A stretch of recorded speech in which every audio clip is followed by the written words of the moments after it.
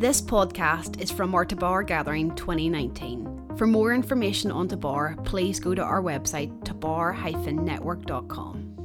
Well, good afternoon, everyone. Really good to be here. It's a real privilege for me to take part in this session with you.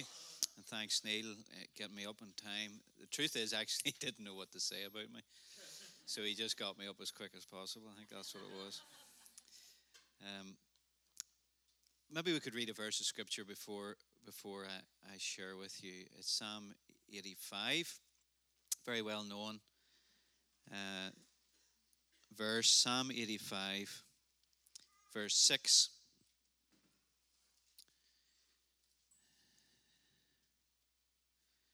Will you not revive us again, that your people may rejoice in you? Will you not revive us again, that your people may rejoice in you? Show us your mercy, Lord, and grant us your salvation. Amen.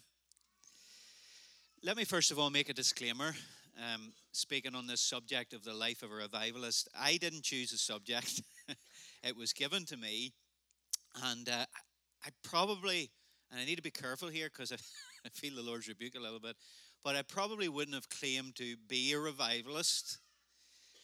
And yet, when I planned to say that, I felt the Lord rebuking me and saying, you just be what I've appointed you to be and get over false humility and all that kind of stuff, because whilst I don't want to take on any accolades, as I'll explain in a moment or two, I believe I've been born for revival.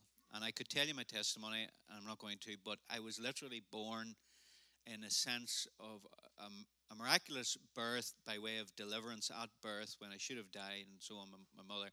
And it was her prayer that the Lord would preserve my life for the purpose of doing something for Him. And so I feel this kind of tension. But it's also a disclaimer, because I do have a conviction that you should only really minister out of experience.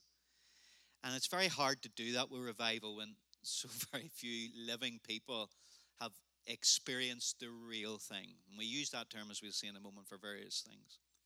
And also, another disclaimer is that I have evolved in my understanding of what revival actually is over the last number of years. And probably that's going to continue. And so the disclaimer is the thoughts that you're hearing right now are thoughts in process.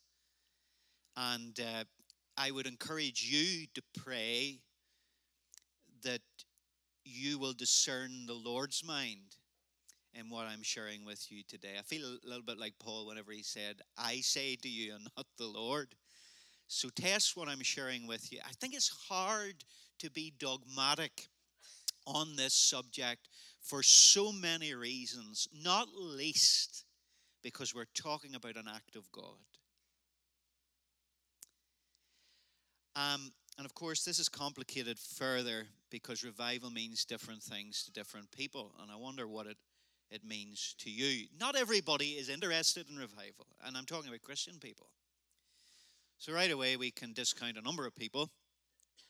And then those who are interested in this subject can disagree on what it is, what it looks like, and how we get it. And consequently, if today's seminar is the lifestyle of a revivalist, what you believe about revival is going to affect your view of what a revivalist should be like. So I want to answer two questions. I think we need to answer the question, what is revival?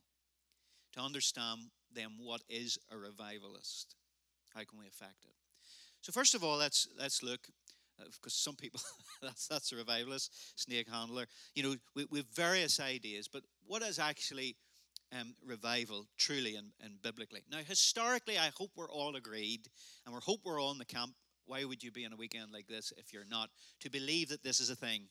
That revival is an actual phenomenon that has existed and is possible in our present day and generation. Historically, we know that this has happened. So whether it's the Great Awakening with George Whitefield or John Wesley, there's usually one individual or a few people who are remembered as the revivalists. So we could name Wesley, as I said, Edwards, Charles Finney, D.L. Moody, Charles Spurgeon, Billy Graham, more modern times, Hebridean Revival with Duncan Campbell and the Faith Mission, and right up to date the Brownsville with Steve Hill.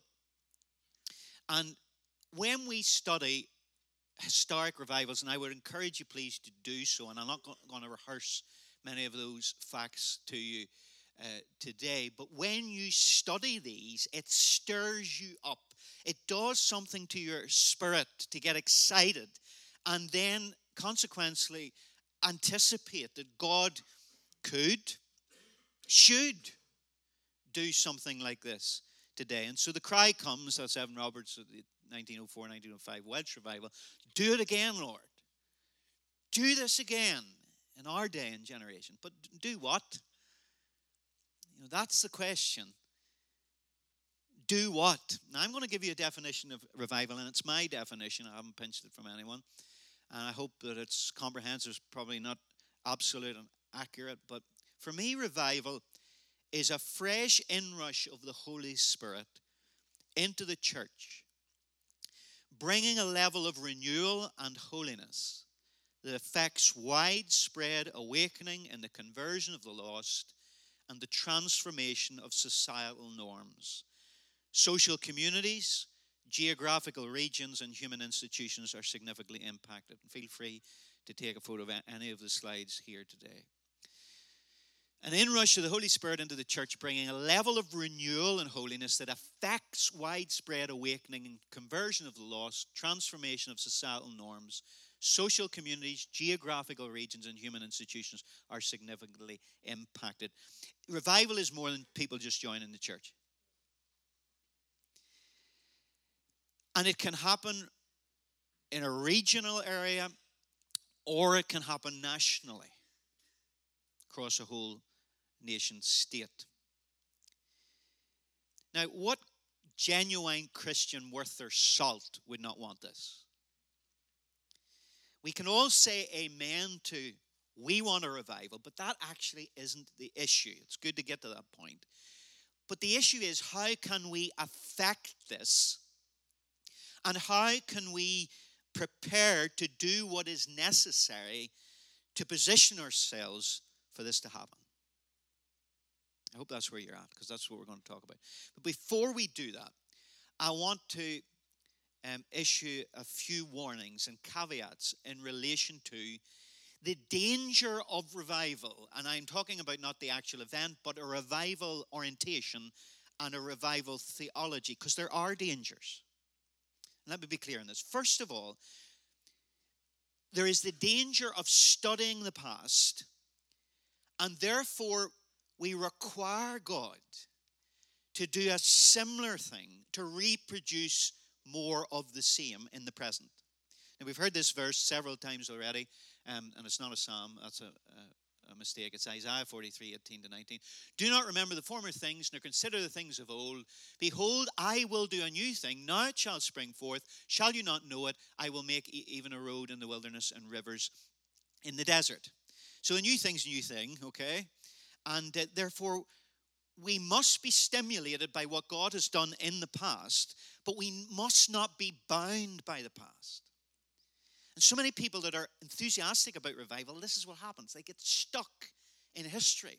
And they are looking for God actually to replicate something that he's done before. And God is the God of the new. I mean, you only need to look into nature to see the great spectrum of variety of what God as a creator does. He's the original artist. So he very rarely repeats himself in that sense. And as we've heard over this conference already, we're looking for a new wineskin for new wine. So why on earth would we be resurrecting an old wineskin from the past?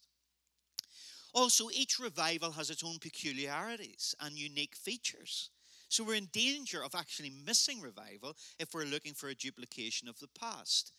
And here's a very sobering fact in all the study that I've done of revival over the years.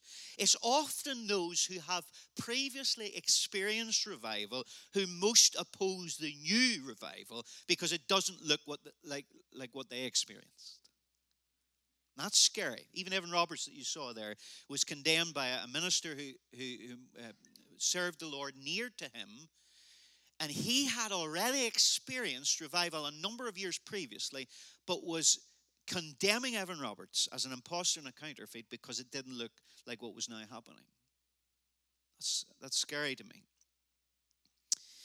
So here's the lesson if you want to be a revivalist. Don't mold yourself on a previous move of God. Be prepared for the new. And that's even more up-to-date moves of God. As you go through charismatic renewal, and even up to recent days, so many of us want to mold ourselves according to something that God has already done, and it's maybe not what He's doing right now. So there's one danger. Beware of looking to the past too much and being tied to the past. The second danger is the opposite direction of projecting your hope of revival too far distant into the future. Do you understand? Where you spend your time fantasizing about an indefinite, unspecified future event. And for some people, this can actually be also fastened to a personality. And so people are looking for this, knight in shining armor riding on a white horse coming to deliver revival. It's kind of like the song, I Need a Hero. There's a person who's going to come and bring revival. Now, I want to say this, and I think I might be prophesying, that I believe this new move of God actually is not orientated towards personalities. And it's actually going to slay the celebrity cult that is around in Christendom today. Because it's going to be all about Jesus, which it should be anyway, but it's going to be about body ministry. It's going to be about the apostolic that we believe in here, the fivefold ministry, equipping the saints for the work of ministry. And so the danger is that we see this person or a handful of people as the answer. And what this can do whenever we are future orientated to revival way ahead somewhere is that when we fantasize about that, we can breed passive people who often waste their present because they're waiting for something future. You understand? So I want to say this. If you want to be living the lifestyle of a revivalist, don't wait on revival. You need to step into it. It is not the passive waiting for revival, but it's an active pursuit of revival in the lifestyle that you're living. And there's a sense in which you're meant to be a walking revival. If you are a New Testament, New Covenant, Spirit-filled believer, you are the revival that the world is waiting for. And so we must not idolize some unspecified, indefinite event in the future. We must not mystify it to that extent. I think what has happened is we have needed the dream of revival because the status quo of our Christian experience is so subnormal. Did you catch that? We need the myth of revival because what we're experiencing is so subnormal, whereas it is my belief that actually revival is normative Christianity. See, what we've done is there are bad Christians, okay, we might call them carnal Christians or backslidden, cold, lukewarm Christians. Then there are the good Christians, they're the ones that are mature and they're on fire. But then there's this transcendent thing that is revival. I think there's a danger in that. In our history, there's such a lack of authenticity and purity that we have defined revival as the exceptional rather than the standard. And we need to demystify revival. As I read the Acts of the Apostles, the history of the early church, which is narrative theology, teaching us the way the church should be today, I see a constant revival on the earth. To our children and our children's children, the Holy Spirit is presently being poured out in the end times. So this is what we should be experiencing now. And historic revivals in this regard can be unhealthy, obsessive myths, which actually remove us from a sense of reality and possibility that this actually can be for us now, for our time, for our generation. Are you with me now? So the danger of revival pursuit is that we get our heads stuck in the past or we get our heads put too far in the future. But a third danger is, and this is a little more hair-splitting it might look, but I don't think it is what we can do is, and I think this is a mistake, is we observe the factors and the characteristics that have led up to a revival. And then we kind of engage a reverse logic or a false reasoning, and we try to extract those principles that we think led to revival, do them, and expect God to bring the revival. This looks quite complicated. It's not really. But if you have revival as your end goal, the top diagram, revival is what we're looking for, right? And that's the end goal. You will backtrack in this reverse logic and say, well, they repented, they prayed a lot, they emphasized the Holy Spirit, fullness, baptism, gifts perhaps, and then they got united as the church. And so if this is what led up to the revival, that's how you get it. Let's implement these things because our goal is revival. When in fact, I think there's a bit of a danger here because our goal is not revival. We want it, yes, but that is not our goal. Our goal is the King and his kingdom. Yeah. And so when you're in the kingdom, pursuing the King, seeking first the kingdom of God, guess what you do? You live a life of repentance. You're constantly repenting every day. You're operating a life of prayer and communion with God.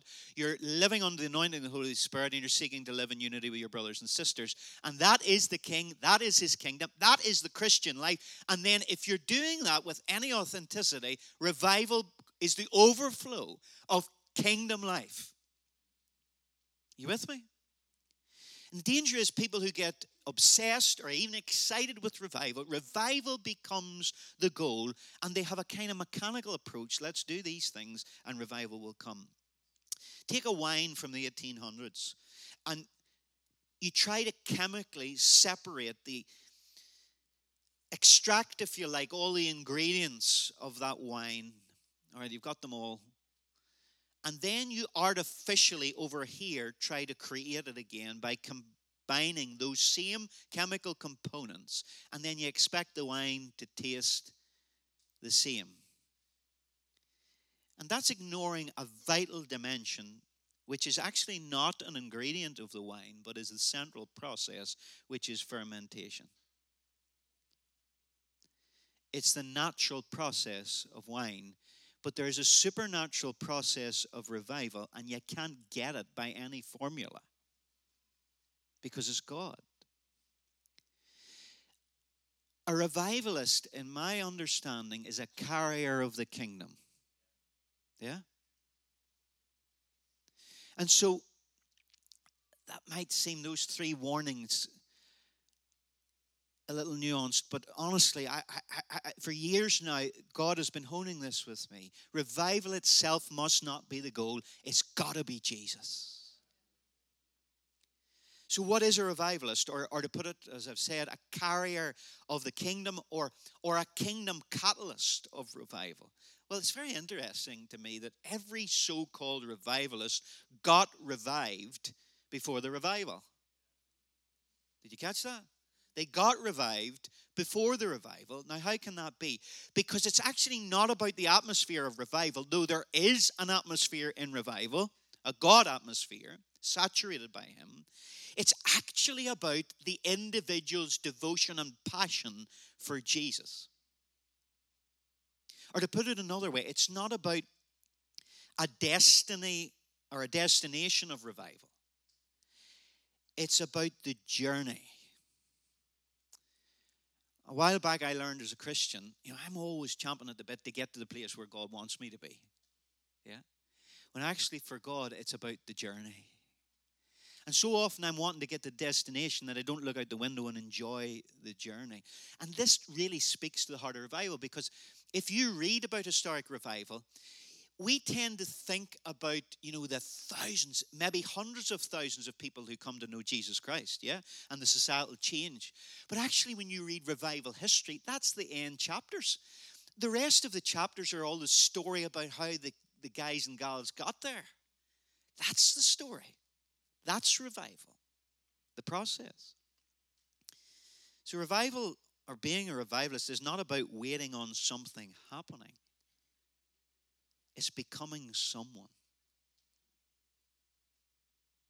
The someone God wants you to be. And so here's a definition of what you need really to be a revivalist, to simplify it down. It's passionately pursuing Jesus in a revival kingdom lifestyle, and then living in faith and hope that revival events will take place. That's what it is. So prayer, holiness, evangelism, unity are not the keys to getting a revival. They are the outcome of a revived heart. Are you with me?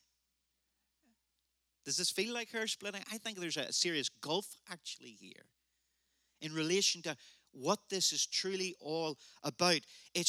Revival is a heart that has fallen in love again with Jesus. That's what Vance Havner said revival is. Falling in love with Jesus all over again. And if you look at the gifts of the Spirit, the power gifts and so on, the revelatory gifts in 1 Corinthians 12 and 14, sandwiched in between all that, Holy Spirit, charismatic stuff, is that chapter on love.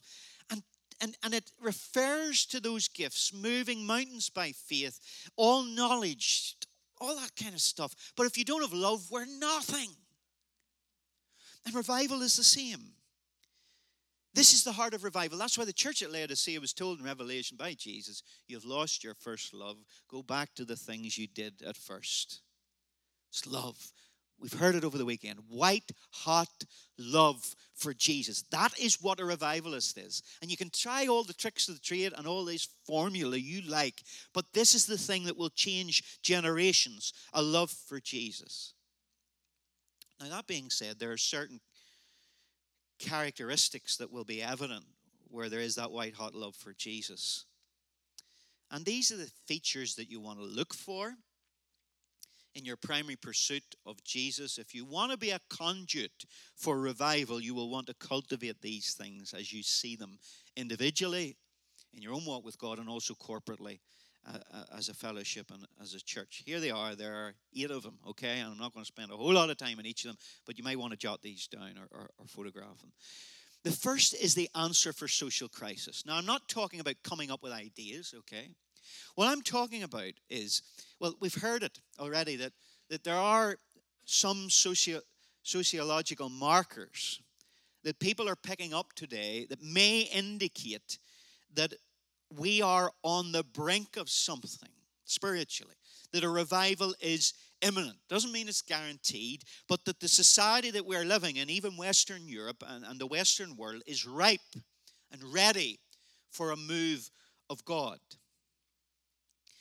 And what will happen if that is the case is God will bring a truth for our time. It's a bit like the concept of the prophet who comes and speaks into the living situation, the living word of God, our Rhema word. You can call it the prophetic word, but it is a truth for our times that actually addresses the answer for the social crisis. So one of these that I believe probably centrally, if you're asking for my opinion, is the father heart of God is the answer for the aching heart of our age that is the fatherless generation, if ever there was one.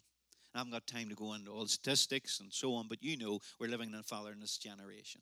And this truth that has been quite recently rediscovered, it's not a new revelation, but it's a new understanding of an old revelation, is that God is Abba Father and He's a good Father. And that's what people need to hear.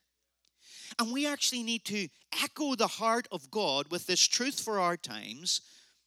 Know what the time is, first of all. And like the sons of Issachar, understand the times, but know what to do. We often quote that first half of the verse. But the sons of Issachar didn't just have discernment, they knew what to do about it. And we actually need to speak that, we call it a now word, if you like. What God is saying to the world for the brokenness that they're actually experiencing right now. In our own nation and our island, we need to be asking God, what is the message that people need to hear right now from your heart that will address? And I'm not talking about a political manifesto. I'm talking about something that will actually speak in wisdom into the crisis that we are facing as a nation. So first of all, an answer for the social crisis. The second thing is radical repentance. And as you can imagine, this was really popular, repentance, you know. Breaking up the fallow ground is how Hosea described it. And you know what fallow ground is? Ground that's hard and arid and been disused for so long, and breaking it up so as it can become fertile again. And I'm not talking about heaping condemnation on people and coming under the law, but this is simply just getting into a normal place where God pours out blessing. And in case you didn't know it, God doesn't bless sin. Now, He blesses sinners just as well, isn't it? But He doesn't bless sin.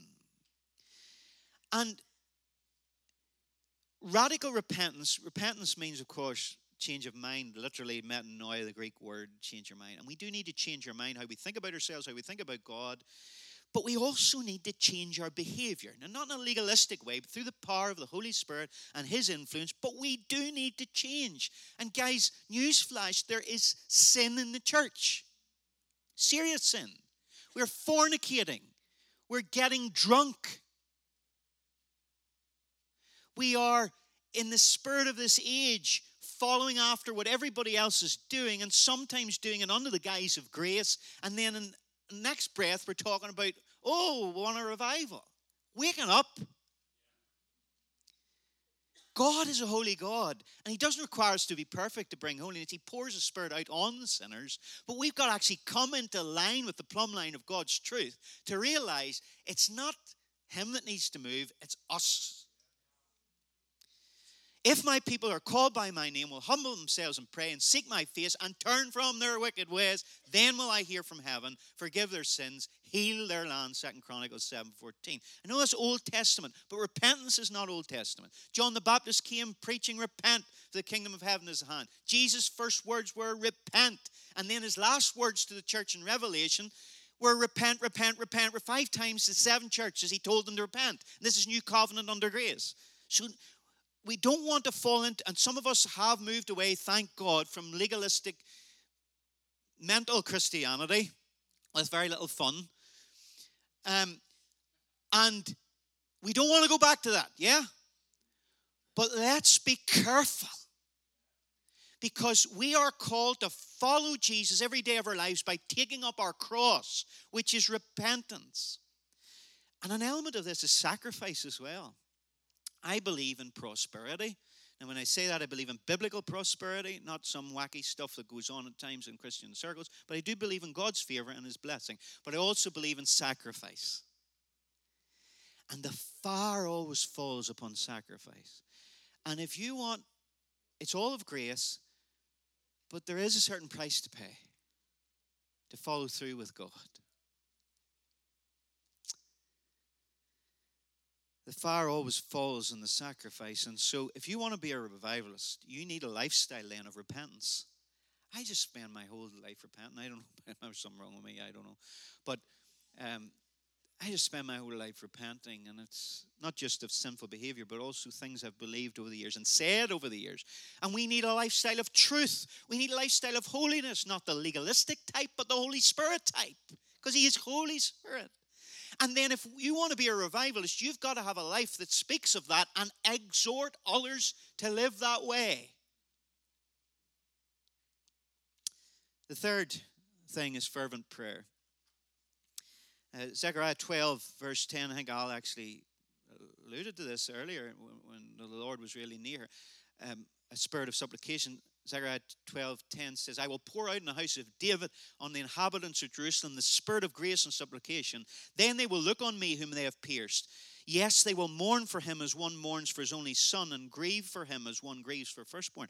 So people see Jesus, who He is, and what He's really done for them when there's a spirit of prayer and supplication is poured out. And the church, boy, do we need that. I don't know of any historic revival that was not preceded by a lot of prayer. Now, it's not the same as saying, oh, I need to get started to pray here to get a revival. It doesn't work like that. But I believe in the church, there is a pouring out right now of a spirit of prayer and supplication. Before the 1859 revival, 1858 in the States, and 1859, of course, over here in parts of Britain, there was the 1857 New York prayer meeting. And of course, we heard about Herrnhut and the Moravians, that over 100-year prayer meeting, actually. And of course, more modern times, you've Dick Eastman, if you've heard of him, and Every Home for Christ, and him starting the night watch in prayer. And there's International House of Prayer, Kansas City, and the whole harp and bowl movement, and 24/7 prayer. What is happening? I think God is positioning the church for a move of God. It was Andrew Murray who said many years ago, the person who sets the church praying will do the most for world evangelization. So when God is about to do something, he sets people praying. So if you want to be a revivalist, you need to pray. I don't find it the easiest thing in the world. And for that reason, that's why I prioritize it. I give a big chunk of my day, a big chunk of my life to prayer. And sometimes there's fasting. Not enough, you say, looking at me. I know. But pray and emphasize prayer. Make room for prayer. And I know it's cliched, prayer meetings, the smallest meeting in the church. But why is that? Let's not make prayer boring. And sometimes those meetings are boring. But listen, this is our audience with God. And we need to fall in love again with prayer and actually be able to say, I like it. I actually love it. It's hard. But some of the things that are hardest in life accrue the best results. Fervent prayer. Fourthly, Holy Spirit's power. Amen. It's a genuine masterstroke of the enemy to shroud the doctrines of the Holy Spirit in controversy. Isn't it? I mean, if you were him, you'd be proud of that idea, wouldn't you? The very dynamic force that you need for the church to fulfill the Great Commission across the earth, you get them fighting about it, and some afraid of it. And central to every revival that I know of is the Spirit-filled life, the gifts of the Spirit. And we could argue about terminology, but really that's kind of redundant. What really matters is that we're operating under the anointing of the Holy Spirit, and we're moving in His power that was poured out at Pentecost. Yeah? That's what Paul did when he preached the gospel. It says in Romans 15, where he preached the gospel, he did it with signs and wonders. That's what the Great Commission is in Mark chapter 16. These signs shall follow those that believe. And at the very last verse of that chapter 16, it says, and God was with them working miracles, signs following. Then you get the Acts of the Apostles, and that's it. And so the power of the Holy Spirit is so necessary. But if you're moving in that and you're exhorting others to move in it, you got to be prepared yourself to be open for whatever phenomena the Holy Spirit wants to give. And that's the challenge. Because each of us has the potential for offense in this area. Okay? And it's usually religious offense. It's usually the religious Pharisee. I'm not saying that we don't test the spirits. We do test the spirits, and we don't take everything as being from God, even when it's claimed to be. But God does some weird stuff. And if you read historic revivals, there's some weird stuff goes on. Really weird. Do you know the word, look up the word weird in the dictionary. It actually means something spiritual. Something unusual and spiritual. And sometimes then that means there's misunderstanding about what God's pouring out. There's even, dare I say it, persecution towards those who are experiencing this from inside the church. I can't remember who said it. But if you find a revival that is not opposed, you need to look again to see if it really is revival. It's always opposed, and usually by the religious. But here's another element, and I think you're all on the page where that's concerned, the need for the Holy Spirit. But here's something that I was skeptical of years ago, but now I fully embrace. Impartation. Impartation. You might have heard that word already and wonder what it is. Well, it's just to impart something of the Holy Spirit. Paul said he wanted to come, wasn't it the Ephesians, that he might impart some spiritual gift to them, and through the laying on of hands, that was going to happen, Paul said. Now, I used to criticize, even when I believed in revival, and even to the extent when I believed in the fullness of the Spirit and the gifts of the Spirit, which has only been in the last 11 or so years. I used to preach against it, by the way. That's a whole other story, but anyway. I used to criticize people who ran to Canada, America, or certain other places where God was moving to catch something. What are they doing? Nutcases. God's here. Do you not know? You can pray to him here, whatever he's doing in Canada, even if it is of God. And that's a big question. It was in my mind, you know. Why can't he do it here? Well, I've since revised that. I'm not going to go into all the scriptural details, but what I will say is Maggie was at Genesis 28 in Bethel with us the other morning, and she talked about God spots. There are places where God's presence is very intense, where God's doing things. And I was so proud, and there's still, I'm sure, pride there, but the 1859 revival in Ulster, nobody was running around America looking for blessings. God just came. More repentance. Repentance all the time. I read something I'd never read before. I was actually asked to do a revival tour a couple of years ago. It was George Otis Jr., if you've seen the transformation videos a few years ago. He was over, wanted a revival tour. I was asked to give a bit of a talk in relation to the 1850 revival around County Antrim. And in my research, I discovered that William Gibson, if you ever read the book or seen the book, The Year of Grace, written about the 1859 revival, and the current moderator, or one who would become the moderator of the Presbyterian Church, took a boat over the United States to see this 1857 prayer meeting in New York, and they testified when they got there, they caught something, and they brought it back in the boat to Ulster. Now, if you want to be a revivalist, I want to encourage you. You need to spend money, and you need to go where God's moving. Because there's things to be caught. And I believe that that's happened to me. Be open. Move under the anointing of the Holy Spirit. Move under the giftings of the Holy Spirit. Preach about the Holy Spirit. Teach about the Holy Spirit. Disciple people in the Holy Spirit. And be prepared to go where the Holy Spirit is doing stuff. Fifthly, preaching the Word of God. Imagine having to tell Christians that. But you know, Ezra and Nehemiah were used in a move of God. And isn't it interesting that the book of the law had got buried in the temple? I used to sing that song, Dust on the Bible. Remember that one? Well, this is a bit more. This is bricks and mortar on the Bible. And part of the renewal was recovering the book of God from their history. And Nehemiah shows us that the people had to be taught the Hebrew language again. They'd actually lost the language of God. Revival has always started when people started taking God's word seriously again. And I think that's going to be characteristic of this current move of God. Some of you may know Smith Wigglesworth. He's not in the Andrea as far as I know. But he was a plumber, a Yorkshire plumber, and in 1947, a week before his death, he predicted two developments in the universal church. He said, first, there would be restoration of the gifts of the Spirit, and then second, there would be a revived emphasis on the Word of God. And he said, when these two moves of the Spirit combine, we shall see the greatest move of the Church of Jesus Christ has ever seen. I believe that's what's happening, is what needs to happen. But if I can say it, I think at times we're a bit weak on the word side. And I thank God for the heritage that I have.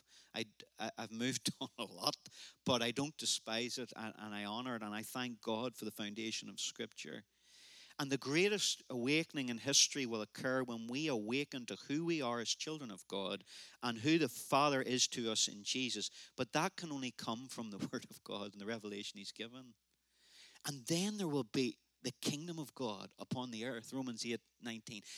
The whole creation is groaning in expectation of the waiting for the revealing, the revelation of the sons of God. You know what this universe is waiting for? You to waken up to who you are in Christ and who God is as your Father. And when that happens, something happens. Revival happens. And this is probably one of the reasons why some revivals have petered out. They have been wide, but they have not been deep. And I don't like critiquing individual revivals. But take the Welsh revival. The Welsh revival was one of the most phenomenal outpourings of the Spirit that affected the whole world in missionary endeavor and so on. But Wales is one of the most godless countries. I think you can still feel the embers of revival there. But so quickly, Wales depleted in its spirituality. And people who love God would say that maybe there wasn't the depth at times in the Word. I'm not saying that, but it's certainly worth looking at. Whereas the revivals that have lasted, the Great Awakening, 1859, etc., were very much centered not only around the movement of the Spirit, but the Word of God. And we need to start preaching the Word of God again and forget about the intimidation of the world and PC culture, etc. We have got the sword of the Spirit, and we're afraid to use it. We're afraid to speak it. Preach the Word. Good caption, that one. Sixth, harvest of souls. Harvest of souls. I said earlier in my definition that revival is more than just people join the church, but it's also more than renewal in the church. We need renewal. We need reformation, but revival is more than that. Revival must affect outside the walls of the church to the conversion of the lost and indeed our communities. I actually prefer the word awakening. Awakening in the church, but it's an awakening out, a spiritual awakening. Now, for that to happen, guess what? We need to preach the gospel. We need to tell people how to be right with God, that Jesus died. We need to get the cross back into our message, the resurrection. And we need to do it with signs and wonders following. We need to preach the whole gospel of the kingdom, I'm agreed. But where's the cross gone? We need to get back to the power of Jesus' blood that we were singing about the other evening. And then we will see an awakening. People are looking the answer. A harvest of souls. That's what revival looks like. Then seventh, spiritual warfare. Revival's messy because revival's war. We need to de-romanticize revival. It's often romanticized by biographers and historians. The Lord led me about maybe 8 or 9 years ago into a ministry of deliverance with people and healing. And I wondered what that was all about. It was great and all, and I was enjoying it and still enjoy seeing people set free and helped. But the light bulb came on one time when I was listening to Alistair Petrie. Some of you may know of him. And he was talking about how the Lord had led him similarly. And he was in a parish in Scotland. And the Lord showed him that the reason why He'd brought him into this individual ministry was because the principles that pertain to an individual being set free and made whole are actually identical to what needs to be implemented in a community to see that happen. Take the demoniac, for instance. The demoniac was set free by Jesus. He was hugely demonized, but he was in a region that nobody went near, right? And you remember when he got delivered, the people said, "Go away from us, Jesus." It's weird, isn't it? Go away from us, Jesus.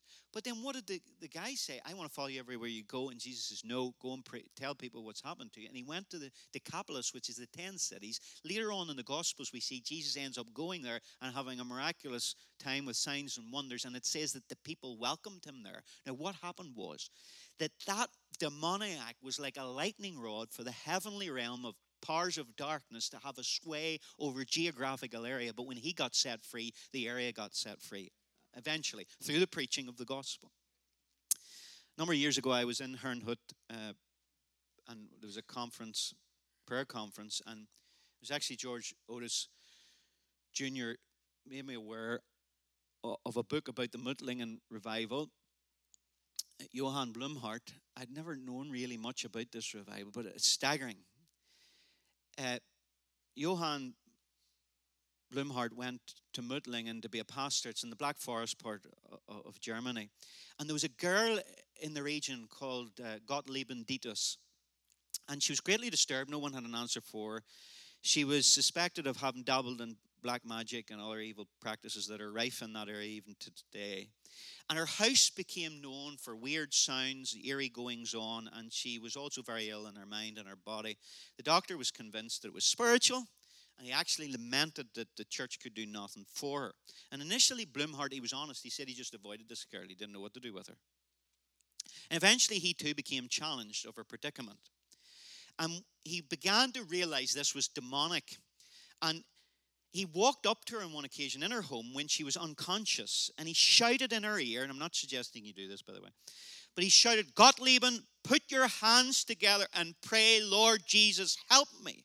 We have seen enough of what the devil can do. Now let us see what the Lord Jesus can do." Okay, that's desperation. And this began a process in his ministry of experimentation in this area. You know, he didn't have Derek Prince. He didn't have any people to guide in this area. And for 2 years, he learned from God. And this became known as Blumhardt's battle or the fight. And it all came to an end in 1842. Think how many years ago we're talking about. When this demonic manifestation, this young girl, ended with the demons crying out, "Jesus ist Victor." Jesus is victor. And the whole town heard the cry when this girl got delivered of these spirits. And right after that, there was a massive revival. There were healings, signs, wonders. Even opponents of the gospel were radically transformed. Marriages were saved. Enemies were reconciled. But the turning point was the deliverance of this woman. Because this woman was a conductor for the demonic stronghold. And the influence that the spirits in her had, was broken by deliverance. And we need to be moving in these areas. Some people are all into tackling principalities and powers, and I'm not saying there isn't a place for praying that God deals with those things, but we need to be very careful what we ourselves step into. But we have authority to do ground warfare in Jesus' name. And you know the best way to disempower those forces in the heavenlies is to get people set free through the power of the gospel down here, and they lose their influence up there. That's the way it works. But we need to be actually cognizant of the need for spiritual warfare, and we need to be proficient in the weapons of our warfare in our churches. And eighth and finally, unity. Unity in spirit and in truth. That's what the Bible talks about, unity in Jesus Christ. Now, you can't manufacture this, just like you can't manufacture revival, but it has to come in love and grace. Psalm 133, you probably know it well. "Behold, how good and how pleasant it is for brethren to dwell together in unity. It is like the precious oil upon the head, running down on the beard of Aaron, running down on the edge of his garments. It is like the dew of Hermon, descending upon the mountains of Zion. For there the Lord commanded the blessing, life forevermore." Where? There, where there was unity, true unity in spirit and truth. And we need to work towards that. Leonard Ravenhill said the only reason we don't have revival is because we're not willing. We're willing to live without it. We're willing to live without it. Think about that for a moment. It's really all about appetite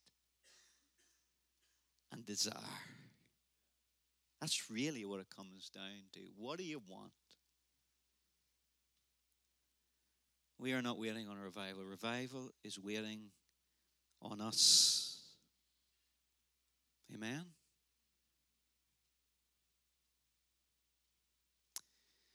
I'm finished. I just want to show you a song by Kim Walker Smith. I want you to prayerfully watch the lyrics and listen to the words. I am prepared to pray with anybody, and whatever I have, whatever God has given me, I want to give it to you or give it to anybody that wants it. So if you want prayer from little old me, I know what I am without God, but I know what I am and can be with God.